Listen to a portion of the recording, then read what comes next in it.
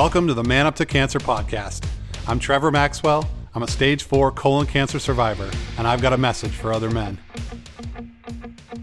You don't have to go through this alone. What does it mean to man up to cancer? It means reaching out instead of isolating. It means having the courage to accept help along the way. To me, manning up isn't just about being tough. It's about knowing that we're stronger and smarter as a pack than we are as lone wolves.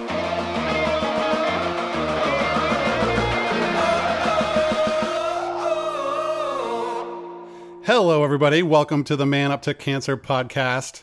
I am psyched to have our friend from Vancouver, British Columbia, Canada, Rob Burridge, with us today. But before we say hi to Rob, I need to say hi to Kellen.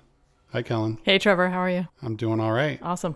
We're here. Yeah, we're still going, man. Yeah, absolutely. So Kellen drove up the road to sit down with me and talk to Rob. I'm pretty psyched about that. Everything going good in your life, Kellen? Yeah, yep. Just looking at this next normal and trying to plan it out, but that's everybody's current, so I'm good. Yep. All right, Rob, how are you, man? Hello, everyone. I'm doing just fine. Thank you very much. I'm very happy too because you pronounced my last name properly. Usually I get a Burridge or a Burbridge, but you got it right on the button. Thank you very much. I love it. So some of you have seen the Man Up to Cancer Stuck in the Man Cave I did with Rob way back when. Rob is a stage 4 rectal cancer patient. I'm a stage 4 colon cancer patient. So between the two of us, we have an amazing superpower of colorectal cancer. Yeah. Way to go, Rob. Join forces. Join forces. So I met Rob online in the space that I like to call Cancerland, which is like the Facebook and other networks where cancer patients connect. And Rob stuck out to me right away because he has this amazing smile, this amazing engagement. He is just this force of like positivity, but also honesty. He's a guy's guy. He was a heavy duty mechanic for many years out there in Vancouver, but he's also vulnerable. Like he is willing to say that he needs help along the way. He loves not isolating. So it makes him a complex guy that I am just so happy to talk to. So I do want Rob to kind of give us the Cliff's Notes a little bit. It's been 4 years, I believe, since you were diagnosed with stage 4 rectal cancer. You were 31 years old, right? Yeah, I just got ticketed as a heavy duty mechanic. Kind of was putting retirement away, just bought a house, was in a serious relationship, kind of just getting my life kind of started. Wow. Yeah. And then all of a sudden just started having a little bit of rectal bleeding and went to my doctor just to see what was going on. And yeah, they found, like I said, a 5 centimeter tumor in my lower rectum. And that was honestly just a blindside just because doctors were telling me it was hemorrhoids because what 31-year-old has colorectal cancer kind of thing. And I just kind of just was having my life all just getting set up and ready just to do the long haul till retirement. And then all of a sudden had this atom bomb of a truth bomb, I guess you can say, or a reality bomb anyways, was just dropped right in front of me and just kind of scrambled to make sense of it all. And here I am 4.5 years later, still in active treatment, still battling this stupid monkey on my back that I always call it. And just kind of just took life by the reins and just kind of wanted to live the life that I wanted to live, that I should have been living pre-diagnosis. So You mentioned that at 31, they were trying to diagnose it as other things because they weren't thinking it was obviously the cancer at stage 4. I'm curious what the statistics are. Of course. Typically, they don't even start screening this for this disease until you're usually in your 50s. So me being at 31, being stage 4, so obviously I must have had it in my late 20s to even begin with. I was not even on their diagnosis radar, kind of just an anomaly, I guess, but it seems to be more and more common nowadays. Yeah, a lot of misconception of just thinking that this is just an old man disease and that the younger generation tend to not get it. But I think that's why we're finding more advanced stages in younger people because they get put on the back shelf of just, oh no, this is probably hemorrhoids. Yeah, absolutely. And unfortunately, stories like Rob's are not uncommon anymore. So this young onset with colorectal cancer is huge. It's a big deal.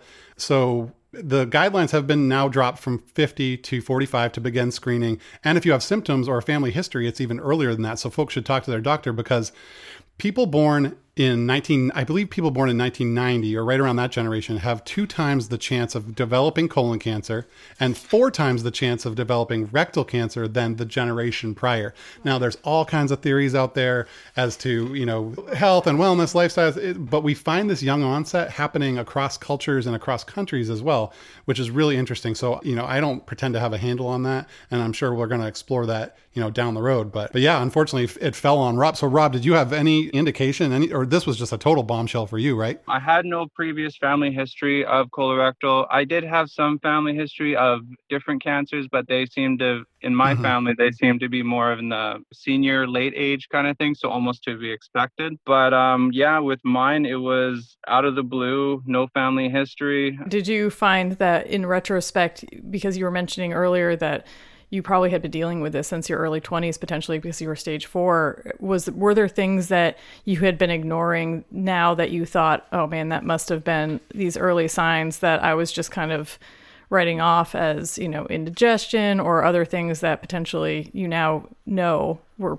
these precursors? Well, yeah, I wish I took my rectal bleeding a little bit more seriously. Yeah. And I was pretty much like almost self-diagnosed with just having some sort of IBS. I found that certain foods would aggravate me compared to certain other foods. And then I just thought it was just I had a sensitive stomach towards certain foods, but it could have possibly just been that I was having a flare-up of some sort because my tumor was fairly lower in my rectum. So I was just passing off the occasional little bit of constipation, just maybe with some food that I ate or just not looking after my gut kind of thing, and definitely did not anticipate cancer. They were actually going to test me for colitis. That's how the initial diagnosis came about, but obviously it wasn't colitis or Crohn's. So I just just listening and just even being aware of the fact, if I knew that colorectal cancer was on the rise and as younger people, I would have obviously taken the steps and been a bit more diligent in trying to figure out my own diagnosis. Right. And spot on. And I just want to say, so you're doing your part now in educating folks about that. And because there's no reason for you to think that was a possibility for you. I mean, and even with the symptoms, we find with young onset, some people go to the doctors and are told for years that their symptoms are the product of something else some people are even told that it's in your head and before they're actually getting the diagnostic screenings necessary to show that they have cancer. So you are a true warrior with the stuff you've gone through. You've had, multiple surgeries, tons of chemo. Where are you at now? Did you have a surgery recently, Rob? Yeah, well, to give me the whole history of myself, I've had 25 shots of radiation, 40 something chemos. I can't really remember. They kind of all blend into one. And I just finished my 8th surgery, actually, only to find that the cancer that was in my liver was in a tricky spot for them to resect the full liver. So they just wanted to put me back on chemo for a little bit, just so they can make the next surgery a little easier. I was reassured by my surgeon that the next surgery is very much possible. We just want to make it easier for the surgeon's job to get better margins. So it's been a hell of a ride for the last 4.5 years. Oh, man. So you found out after your last surgery that basically coming out of that, you were going to need chemo and then another surgery past that. Yeah, I guess there's 3 hepatic arteries to the liver that they want, and they need one of them to be clear. I, fortunately enough, have a tumor on each one of those arteries. But as the surgeon was saying, he just needs a little bit more shrinkage. He doesn't need them gone. He just needs a little bit more shrinkage, and then it makes me viable for my next surgery. He said I had a lot of clean liver left, which, to be honest with you, I'm a little bit surprised as the amount of abuse and torment I put my liver through in my late 20s. But you and me both, buddy. Yeah, right. Oh, the craft beer scene's huge up here. So that's here as well. We are bi-coastal craft beers. Oh, and I love beers on hot summer days. Yeah. But he says that everything's still going good for me. He's quite impressed that for being 4.5 years, it's just really contained to my liver, and I bounced back really quickly. So I'm pretty much 2 months post-surgery, and I'm already doing everything shy of sit-ups right now. So wow. So you find that your recovery post-surgeries has been above average for what you're going through. As I tell people that haven't really been through this situation, for me, I find surgery is a lot easier to deal with than a year and a half of chemo. Wow. It's just, it's not to downplay it at all. It is technically a huge surgery, but it's just physical pain. I'd rather be in pain than nauseous. Rob, I am incredibly grateful to have you be part of the Howling Place, which is Man Up to Cancer's Facebook group for guys, and also just to be your friend in general. And as you know, Man Up to Cancer is all about getting men not to isolate during our cancer journeys. You talked about a couple themes when we talked before. You talked about dealing with acceptance around your diagnosis and what you continue to go through, and also identity and how that has sort of been blown up for you and having to reform your identity of yourself and how you see yourself in the world since then. Can you talk about those two things and how you're doing right now? Well, I'll start with the hard subject of acceptance. I've been trying to accept more or less what the cards have been dealt for me for the last 4.5 years. And for whatever reason, it's a very, very hard pill to swallow for myself. Not to say that was never destined to get cancer or anything else like that. It was just such a blindsiding diagnosis that I didn't think in my 30s that I'd be dealing with this. I was preparing for retirement, bought a house, everything else like that, and then boom, have your whole life pretty much upended, and now you went from a heavy duty mechanic fixing big trucks to now you're a patient getting IV chemo every 2 weeks. Yeah, the acceptance kind of blended in with my identity because I was really proud and loved being a mechanic, loved being the master of my own destiny, loved just being an accomplished person, to now having everything ripped out from you because there's not really a good chance that I can be a mechanic anymore with constant surgeries and chemos and everything like that. So it's been a soul searching journey. I hate that word, but it's just been kind of figuring out and getting back to my own roots of what I am as a person and not what I was as a mechanic. So I've just been kind of doing my own little self realization or whatever you want to call it to see who is Robbie as a person as opposed to who was Rob as an occupation. So yeah, we as humans have these things where we're always combating our narrative self and our experiential self.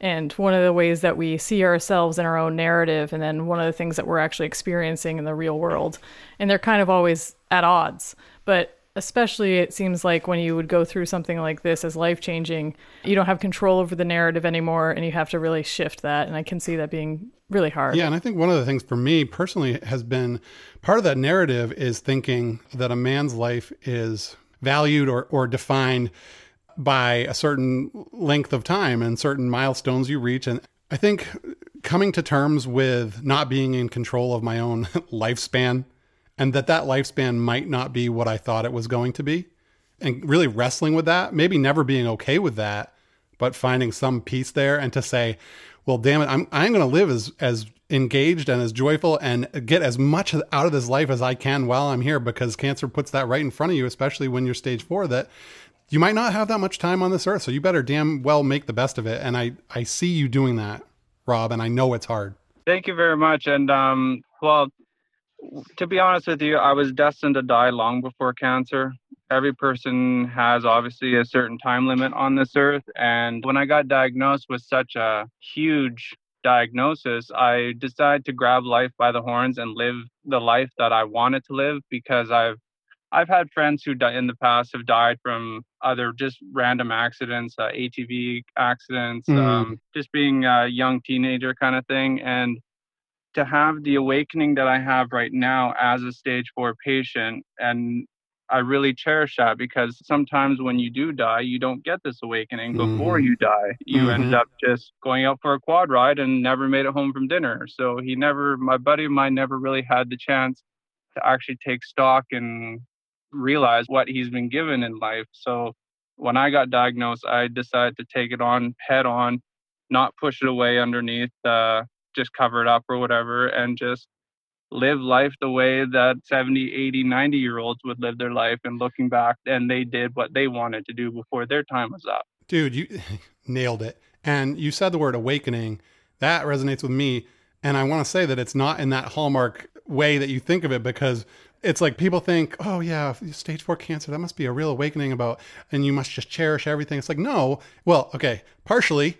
The truth of it is that it's still going to suck. You don't want to have to do it. You don't want to have to be faced with this. If you could trade it in, like, hell yeah, you would.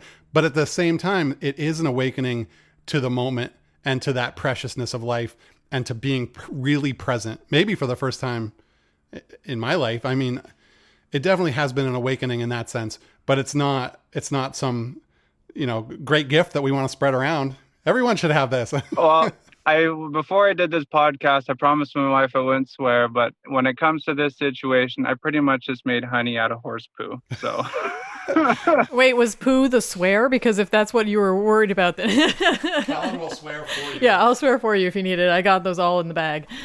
Oh God! And then it was like making honey out of horse shit. There you go. It was just really one of those situations where you didn't really, like you were saying, you wouldn't want to go through this situation, but you're already in this situation, so you might as well make the best of it, regardless of however it plays out. I mean, everyone's future is unwritten, particularly a stage 4 cancer patient. Yeah. I saw a woman running the other day. She had a shirt on that said, "Tomorrow is not given." And yeah, we're going to get into like things cancer patients don't want to hear in a minute. But because one of the things we don't want to hear is like, well, everyone's dying. It's like, oh, okay. But it's a little more abstract for you, probably not you, Rob, but for this person, this theoretical person. So yeah, it's actually, let's just transition into that right now. Let's think about, I'll give you one really good example of, we're going to do the things not to say to a cancer patient with Rob Burridge. And one of the things that I heard was, I'm in the line at the bank and someone's with me and they mention cancer, and the teller hears that I have cancer. And she says, well, the doctors once thought I had cancer too, but I just visualized that it was not there.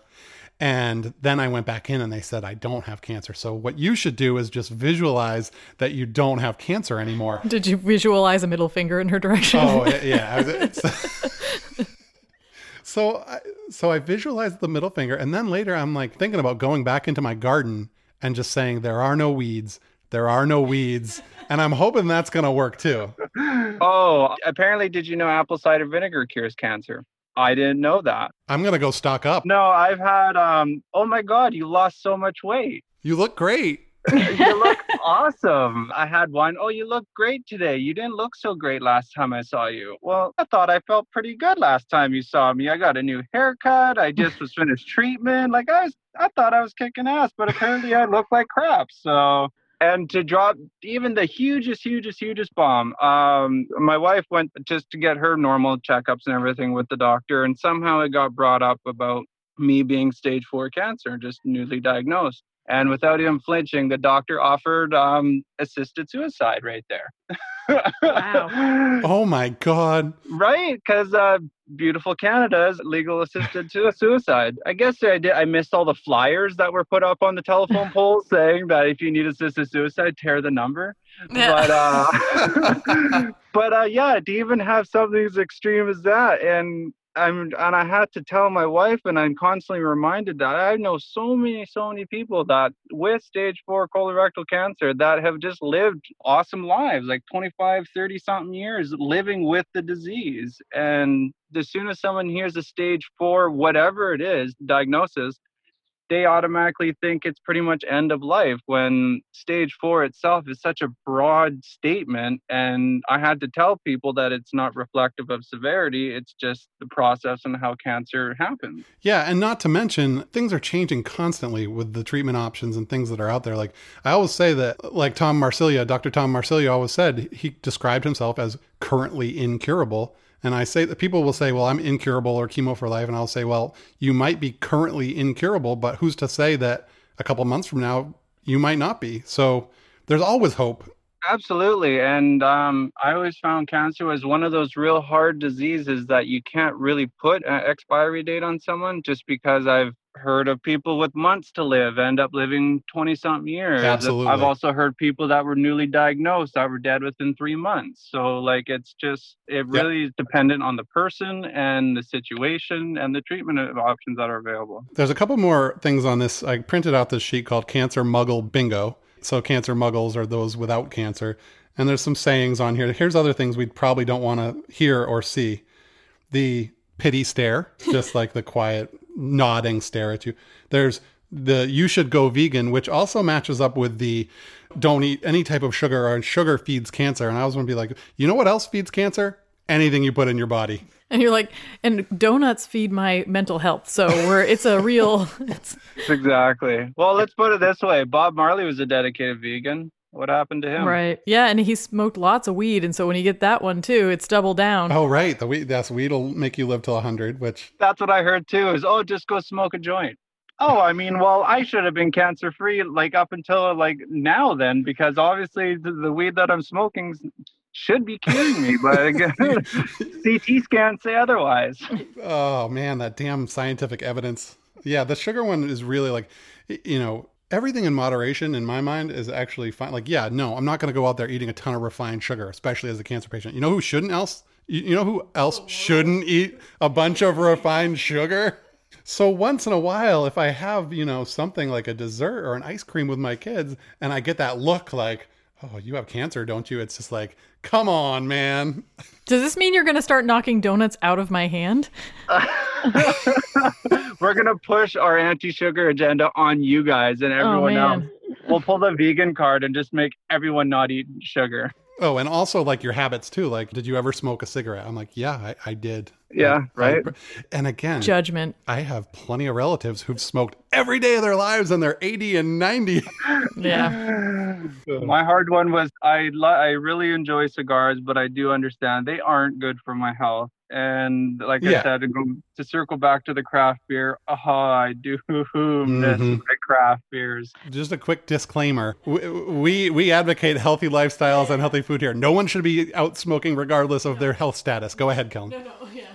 Even if it's a thing that you technically shouldn't partake in because of your health and thing like that, it still doesn't change the fact that you enjoy it and it brings you happiness, and it's hard. Oh, when it's well, up here in Canada, we use Celsius. So when it's a 30-something degree day and you're sitting on a patio, you really crave a beer. And it's not for the alcohol or anything. It's just the situation. I really want a beer. It's like that social part, yeah. But when the doctor looks at you square in the face and says, yeah, you got tumors in your liver, you kind of pull back on that. And I pretty much, I jumped on the wagon overnight kind of thing, just with my liver for whatever is what's keeping me going right now. So I just treat my liver as kindly as possible, but it still doesn't mean that I can't enjoy the odd beer once a month kind of thing. Rob, I want to talk about, before we get silly again, something a little serious that's on my mind when I think about you is, like, sometimes there's just this question that comes into my head, like, am I going to progress? When might I progress? Am I going to stay stable? Am I going to reach Ned? Like those thoughts about the future are, like, my mindset's really good now, but those thoughts about the future still come into my head. Like, they're just going to pop up. And I guess I don't really have strategies for dealing with them other than to just be like, okay, well, I can't really answer that, so move on to something else. But are those type of questions something that come into your head too? Absolutely. I mean, like I said, for doing this for 4.5 years and just really having it confined to my liver and not exploding throughout my body kind of thing, it's constantly on my mind because it's that one thing that's keeping me alive and possibly be cured of this one day. I mean, I know when it gets quite extensive, obviously your odds of being cured are lower, but you can still live a long time with it. But ultimately, I would like to have this stupid monkey off my back at some point in my life. So and having that constant thought of progression, I've built in kind of like just buffers that I allow myself. And as long as I don't have any new Mets, or as long as I don't have any Mets in a new area, then I'm fine with if they grow a little bit or whatever kind of thing, because I know I'm on treatment and I know they can recycle different chemos and stuff like that and try different stuff. But I've almost given myself just a little bit of a buffer of not getting my hopes up when all of a sudden I just get a stable scan as opposed to a shrinking scan. I know stable sucks, but it's better than growth, which I've been having lots of stability scans. So I just kind of just talk myself almost through the actual CT scan whenever I get one. And it's just being more realistic now with it as opposed to just wishing for the almighty cure kind of thing. And when the fear comes up and when the uncertainty comes up, which of course it's going to do, I'm comforted by being friends with you and by being friends with other guys online and in the group, because, that's what it's all about to me. Like, just knowing that we're in this together and that we're fighting the same fight it just gives me a sense of comfort, if that makes sense. Absolutely. Whenever it is one of those things and I really appreciate the Man Up to Cancer. I was a part of Colon Town and different other Facebook groups that I would get almost that need met. Ultimately, it's nice knowing other people are going through the same kind of stuff that I'm going through, not necessarily colorectal. Yep. But just having cancer in general, it doesn't really matter where your origin is, the original tumor. It's the fact that I said to my counselor that I felt like I lost my innocence when I got diagnosed, kind of thing, just because it's such a monumental life event that there is literally a pre-diagnosis Robbie and a post-diagnosis Robbie. And like I said, it's that loss of innocence saying that, oh, I'll never ever get cancer. Well, you kind of did. So it's been, going through that and living in the present. Yeah, as best we can. Hashtag YOLO. Yeah, right? I was starting to feel a little too sad right there. So you know what? We're going to ramp it up here and get back into a happy place. And we're not going to do that by ignoring cancer or just putting it to the side. We're going to jump right into cancer patient trivia with Rob. Are you ready? I have some really tough questions for you today. Are you ready for this? Well, I've watched lots of Jeopardy, so I think I'm built for this. I think you are. Okay, here we go. Which food is the best cancer killer? Kale, carrots, or cucumbers? I'm going to have to say the carnivorous vegetables, so kale. You're actually wrong. This is a trick question. It's none of the above. The best food, I Googled this, and the best food for cancer killing is the elusive Himalayan beetroot, which can only be harvested one night of the year by monks. I feel like he's really setting you up for failure here. Yeah, that was not fair, but it's truth. It's very expensive, but there's companies willing to sell it to you, Rob. It's on sale. Stupid, Rob. Stupid. I should have known that. How many medical opinions should you obtain to help you decide on your treatment plan? 1, multiple opinions, including at least one at an NCI designated cancer center. 2, one opinion from a local cancer center. Or 3, an opinion from Uncle Josiah, who used to be a foot doctor, lost his license under questionable circumstances, but insists that he knows his shit. And he has some of that Himalayan beetroot. He does. He was a fired veterinarian for malpractice. Dead. Well, I'm going to say, we don't have them up here, but I keep hearing a lot about these NCI places. So I'm going to say NCI. The one that includes at least one of those with multiple opinions, because I very, very believe that multiple opinions work. Multiple opinions. And for Canada, I would just say like a major center, like that could be academic or just a major cancer center. Correct. Rob, that is correct. Ding, ding, ding, ding, ding. We are going to add in sound effects at some point. You're 1 for 2, but the one you got wrong was a trick question, so that wasn't really fair. I got a couple more questions. Okay, go ahead. You tell your oncologist that you are informed, educated, and ready to be part of the decision making. Which is the most common response amongst oncologists? 1, a chuckle with a pat on the back and a whisper, "Sure, you're informed." 2, a sigh of relief followed by, "That's great, because I have no idea what to do for you." Or 3, the confident reply, "Excellent. I value patients who are engaged in the process and bringing their ideas to the table." I'm honestly expecting a fourth one with an eye roll. You're very informed, right? But I'm going to have to realistically say the first one, just because that's one of the things that actually frustrates me about some oncologists is when I know I'm not an oncologist. I know I don't know all this kind of stuff. I admit it fully. But I can talk to other people that are going through similar situations as me that are a bit more informed than I am. So I'd like to take that information to my oncologist, who usually goes and rolls his eyes at me. I've always been kind of amazed with the conversations that we've been hearing that it does seem like the medical professionals aren't always in tune to listening to you guys as patients of like a sense of like what you're feeling in your body. I told my oncologist this, and I stand firm, believe it. Behind closed doors, oncologists talk. They exchange ideas, they have meetings, all this. Well, I hate to say it, but now patients are starting to talk to each other. And I've actually found my voice when it came to all this medical mumbo jumbo through Colon Town and other Same. online groups that I don't necessarily know how to battle breast cancer or leukemia or anything, but I talked to a bunch of people who already have colorectal cancer, and this is what they're doing in their part of the world. Can we maybe apply it to my part of the world?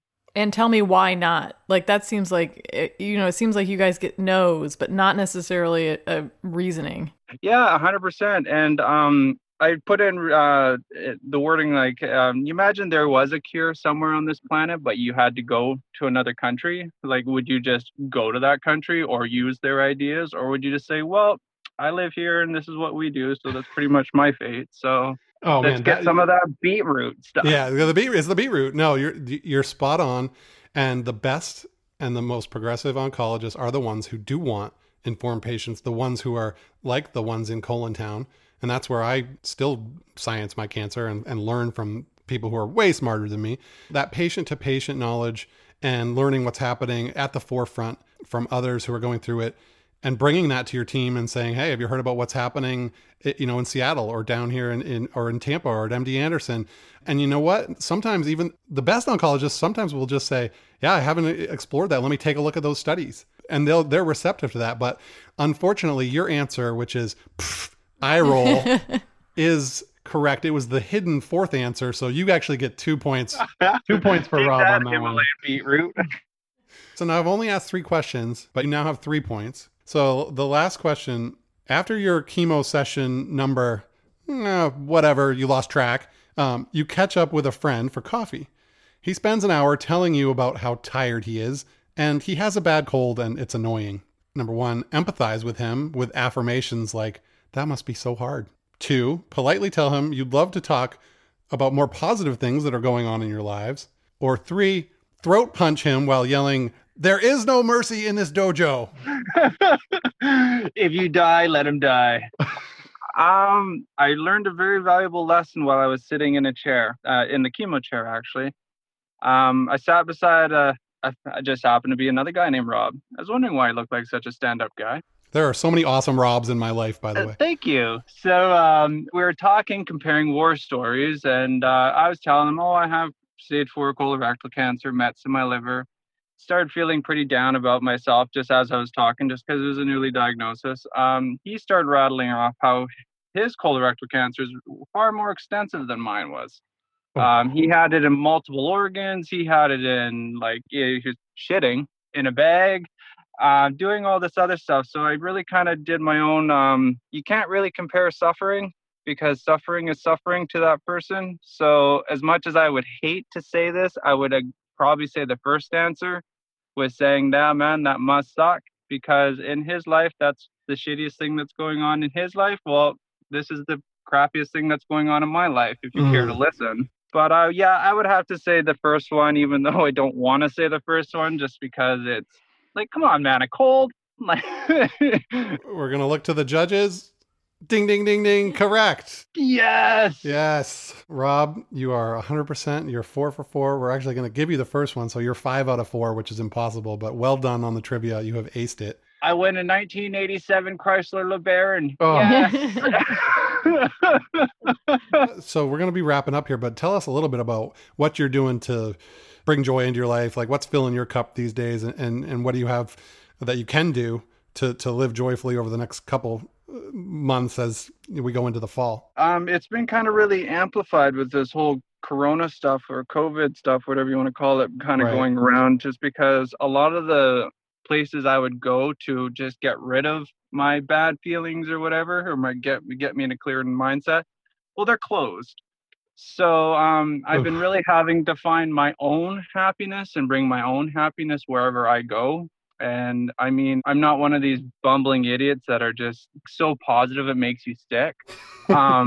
I do have my down days. I do have my moments. Amen. And it's living. I just hate saying this. It's just living in the present so much that, like, no matter what's going on around you, try to rattle off 10 things that you enjoyed about your day. Even if it's, hey, it's it didn't rain today out in the West Coast. That's pretty awesome. And one of your happy places is just out in the woods, right? I mean, you've sent me some photos of trees that are 10 times the size of the trees we have out here. So that's pretty cool. Are you able to get out in the woods? I am actually. I have actually, my mother's side of the family is actually from, I don't know if you guys heard of it, it's Tofino, the west coast of Vancouver Island. It's a real big tourist hotspot. They get tourists from all over, but I'm fortunate enough to have my mother's side of the family there. So if I ever want to get into those huge giant redwood trees, it's really easily accessible for me. But even where I live here, I live 10 minutes from the ocean. If I need to go clear my thoughts kind of thing, I just walk down to the beach and just sit on a log, and I call it meditating with my eyes open kind of thing, just looking around and just not saying anything and trying to be, I hate this term, being in the present. It's true, but you always have to tell people, like, nobody can live with that kind of intensity where you're just ever present all the time and like everything's just in focus. Like sometimes you just need to, you do feel like crap and you check out, like, so yeah, like living in the present, but there does need to be a little asterisk on that. Yeah, Netflix and chill exists because of people wanting to check out. Right. Although my husband has reminded me that I use that term incorrectly, and that it's more intimate. It's like that, like that, like I want to just say, like, because I take it as like Netflix and just hang out, but that's apparently not what it means. Okay. I'm learning the lingo now. How do you not know that? You have teenagers. That's probably why I don't know that. So the Netflix and chill, I'm going to say for your definition, yes, it is the being present. I mean, you have to be present for the dirty version or else it just wouldn't work.